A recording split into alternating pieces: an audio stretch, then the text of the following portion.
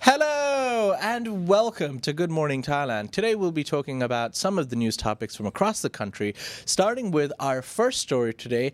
Bad news for foreigners with foreign income living in Thailand because the government in Thailand is going to tighten tax rules on overseas income to aid the Thai economy. That's right. Thailand will tighten loopholes in its tax rules on overseas income as the new government seeks to lower income inequality as well as raise revenue to pay for measures to stimulate the economy. The finance ministry last week issued the stricter rule on overseas income. Prime Minister Srettha Thavisin told a business forum on Monday. The new rule, which will take effect on January the 1st, 2024, will enable authorities to tax foreign income of individuals if they had been a resident of Thailand for at least 180 days in the particular assessment year. This is according to the Thai Revenue Department's announcement.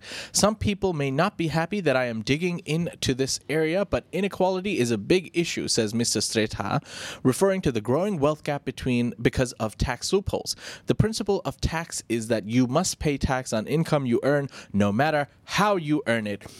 I guess even if you haven't earned it in Thailand. The new coalition government led by the Pheu Thai party needs revenue to pay for its stimulus plan that is central to Mr. Srettha's economic agenda. One of the measures announced by his administration is a 560 billion baht cash handout to 55 million Thai adults around the first quarter of next year to spur domestic demand. Now, I am no political science or economic major, but how is me earning money from overseas related to inequality in Thailand? Yeah, that's a big question. And the thing is, it's about how many people just come to Thailand and live here, right? And live off of money that they have from other sources of income from other parts of the world. 180 days is a fairly long time. You're an expat. But I mean, let's say, for example, living as an expat in Thailand, right? Obviously, if you have a business here and you're paying your taxes, good on you. But why would it be you saved a problem for me to earn, let's say, money from Singapore or back in the US, back in the UK? And a lot of people work online too, and maybe you're doing sort of import-export shipping sales, making money from all over the world. So that's tough to track. They're living in Thailand, and the Thai government has a right to, I guess, tax for whatever reason. But I just don't understand how that will fix inequality in Thailand, because as that's the reason being stated by the prime minister. Stimulus package. They need money to give money to the poor. Oh, okay. That's what they're trying to do. I see. Raising money just to give it away. So usually giving indirectly take money away from I'll tell you, the rich Farangs and give it to... Yeah, I mean, take from a Robin Hood policy, basically. And the point of it is, if you give money to poor people, they go out and spend it, right? If you give money to rich people, what's $1,000 to Bill Gates, right? He'll just throw it on his gold pile. But if you give $1,000 to a poor Thai person, they're going out and spending it and boosting the economy, actually using the money. So that's the point of stimulus packages usually, is just to kickstart GDP. What do you think is going to be the response for this? Let's say you're a foreigner in Thailand. Let's say you've got an income on America. Does that annoy you? Yeah, sure. But what are they going to do? Leave? Yeah, what are you going to do about it? Yeah, fair enough. I don't know. I mean, me being a perfect example of a foreigner living in Thailand, I'll just be like, shut up and take my money. Yeah. I love being here. Please don't deport me. Right. That's the end game. I'll do whatever you say. And they got us by that. Yeah. What are you going to do? Okay. And just for FYI, the previous rule allowed residents with foreign income to be taxed only if the money is remitted into Thailand in the same year in which it was earned. The tighter measure is meant to close the loophole of people deferring transfer of their overseas income to a different year. Loopholes. Yeah. Hashtag loopholes. For sure. On that note, Prime Minister Srettha Thavisin has also ordered the Finance Ministry to review the new land and building tax as well as inheritance tax in an effort to reduce income disparity. And that's what happens when you have a Prime Minister who is well-versed in business and is a successful businessman. He taxes everything. All right. Yeah. We're now going to move on to our next story, which is regarding a party probe. Yeah, so a disastrous dinner party ended in the death of 2 police officers, and the AMLO is now increasing its investigation speed into the incident. So the Anti-Money Laundering Office, or AMLO, is fast-tracking an investigation into police officers who attended the housewarming party of village headman Kun Praween Chanklai, also known as Nok, which led to the death of 2 police officers. The victims of the fatal shooting were Police Major Siwakon Saibua, a 32-year-old highway police inspector who ultimately succumbed to multiple bullet injuries, and Police Lieutenant Colonel Wasin Panpi. Both officers were part of Highway Police Subdivision 2. Detailed scrutiny is required as this case is nuanced. Around 10:30 a.m. yesterday, September 18th, a small group of police officers tasked with disentangling the shooting case was reported at the AMLO. The team, led by Police Lieutenant Colonel Anake, Deputy Director of the AMLO, attended a meeting with the small investigation team prior to a bigger meeting with Police Lieutenant General Kun Jirapop, the commander of the Central Investigation Bureau. The first press conference to the mass media was also scheduled for the same day. National Police Officer Police Lieutenant Colonel Anake provided an update on the progress, stating that the officers present at the housewarming party of the headman Nok are currently under review. They are doing an investigation if any individuals are guilty of neglect of duty under Article 157 or whether they have given false testimony. As this is a sensitive matter, a thorough review is required to ensure fairness for all involved. It was expected that clarity would emerge on this day regarding the police officers who will be prosecuted, including those summoned to acknowledge the charges. It was reported that 13 police officers are facing charges of neglecting their duty under Article 157. 2 of the accused officers hold the rank of Director, Police Lieutenant Colonel Panut, and Commander of Provincial Police Region Nakhon Pathom, and Police Lieutenant Colonel Krisadapon. The National Police Officer, Police Lieutenant Colonel Wisnu Prasatong Osat, commented briefly that the team leader is currently verifying information about all the police officers involved in the incident. So they are working within a 15-day time frame to try and bring this to light. We'll see what happens in the end, but this has really shook up social media because this is like it's police on police crime. It seems like there was some sort of corruption involved. 2 guys died while a bunch of other police officers were present. So we're trying to figure out what happened on this night, and we need to let the investigation unfold. We'll bring you the updates. All right. Ladies and gentlemen, we're going to move on to our next story, which is actually regarding quite a famous public figure, life coach Sean Buranahiran's wildfire of legal troubles. Self-help guru is in hot seat. All right.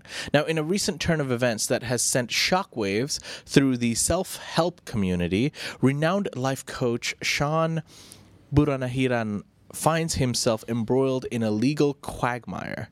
He is facing serious allegations of duping the public and misappropriating funds intended for wildfire relief efforts.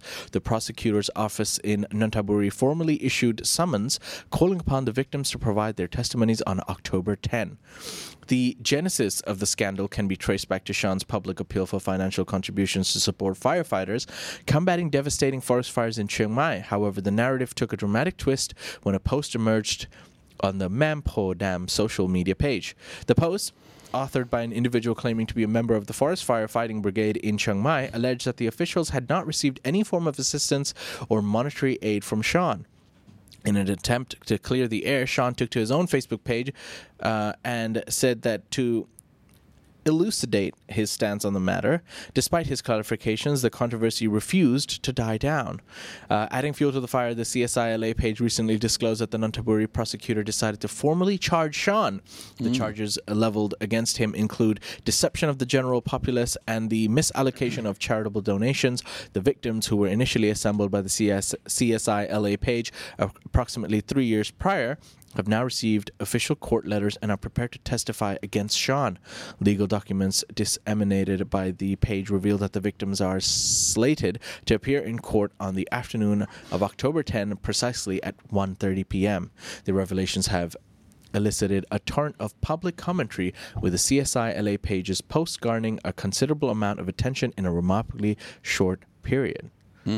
Shocking news. I mean, I used to watch this guy on Facebook all the time. Yeah. Sean's quite a popular influencer, life coach. Personality. Personality. He has a lot of videos on Facebook that are actually quite helping and quite positive. Sure. He normally sends very positive energy. It's quite shocking to see that he's involved in such a story, especially controversy. Well, yeah, I'm curious to see how he's justifying where the money went, exactly. because it didn't go where it was supposed to be going, and this is this frustrates me. I don't like it because people taking up causes and of course, wildfire. I want to help. Take my money, right? Yeah. And then, all right, did that actually help? So it's very important, guys, when you're giving charitable donations to make sure you know where that money is going towards. Probably an influencer is not the best channel for all of it. They'll usually link you to real organizations where you can donate directly. To be honest, I mean,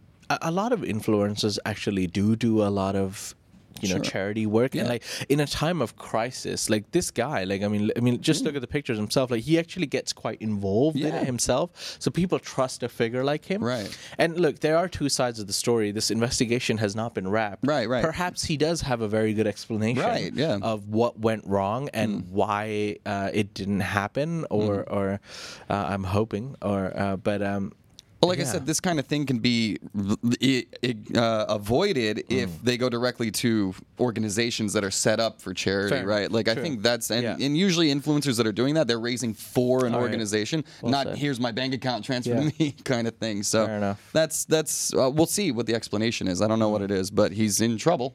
So well, I don't know. All right, we're going to move on to our next story, which is regarding a homecoming horror. Yeah, indeed. So a TikTok user was away from his home for a year and came back to his house to see it completely stripped bare and burglarized.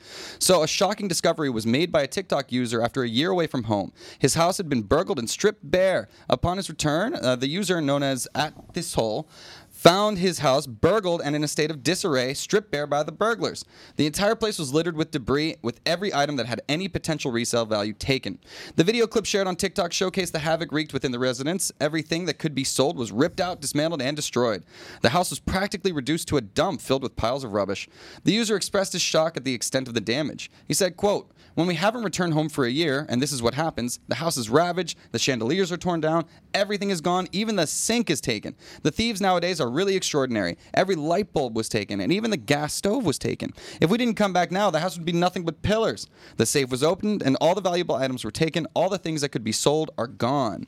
Following the spread of the post, numerous people chimed in with their comments. When asked about security cameras, the user revealed that while he had installed 2, they were not the type that required an SD card and weren't connected to Wi-Fi.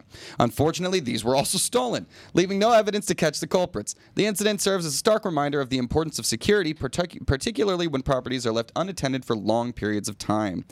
That's pretty funny. He had security cameras. What happened to them? They stole them. So we can't figure out what happens. Oh, no. That is a bummer, man. Doesn't it go in the cloud or something? Yeah, right? Apparently it was not that kind of security camera. It was a VCR. Yeah, pretty ironic. Yeah, it's hey, there's video of us. Let's take it. Cool. Right. But very unfortunate. Hopefully hopefully they can track down whoever did this, but seems unlikely. Well, I mean, they did leave for a year. Right. Because, it's common in Western culture to have someone house sit, which was quite strange for me. When I was younger, I think my boss or something asked me to house sit in his house, and I was like, I know I'm your employee. I guess you trust me, but, you're just going to let someone house sit, live in your house for, a couple of weeks because you're out of town.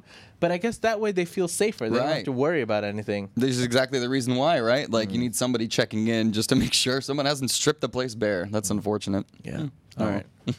Well, we're going to move on to our next story, which is regarding fake love and scams in Thailand. Thai women's pursuit of love leads to a legal battle against Facebook dating service scam. That's right, ladies and gentlemen. 7 Thai women seeking rich, high-profile foreign husbands reached out to a renowned Thai lawyer, Kundesha, after falling victim to a dating service scam on Facebook.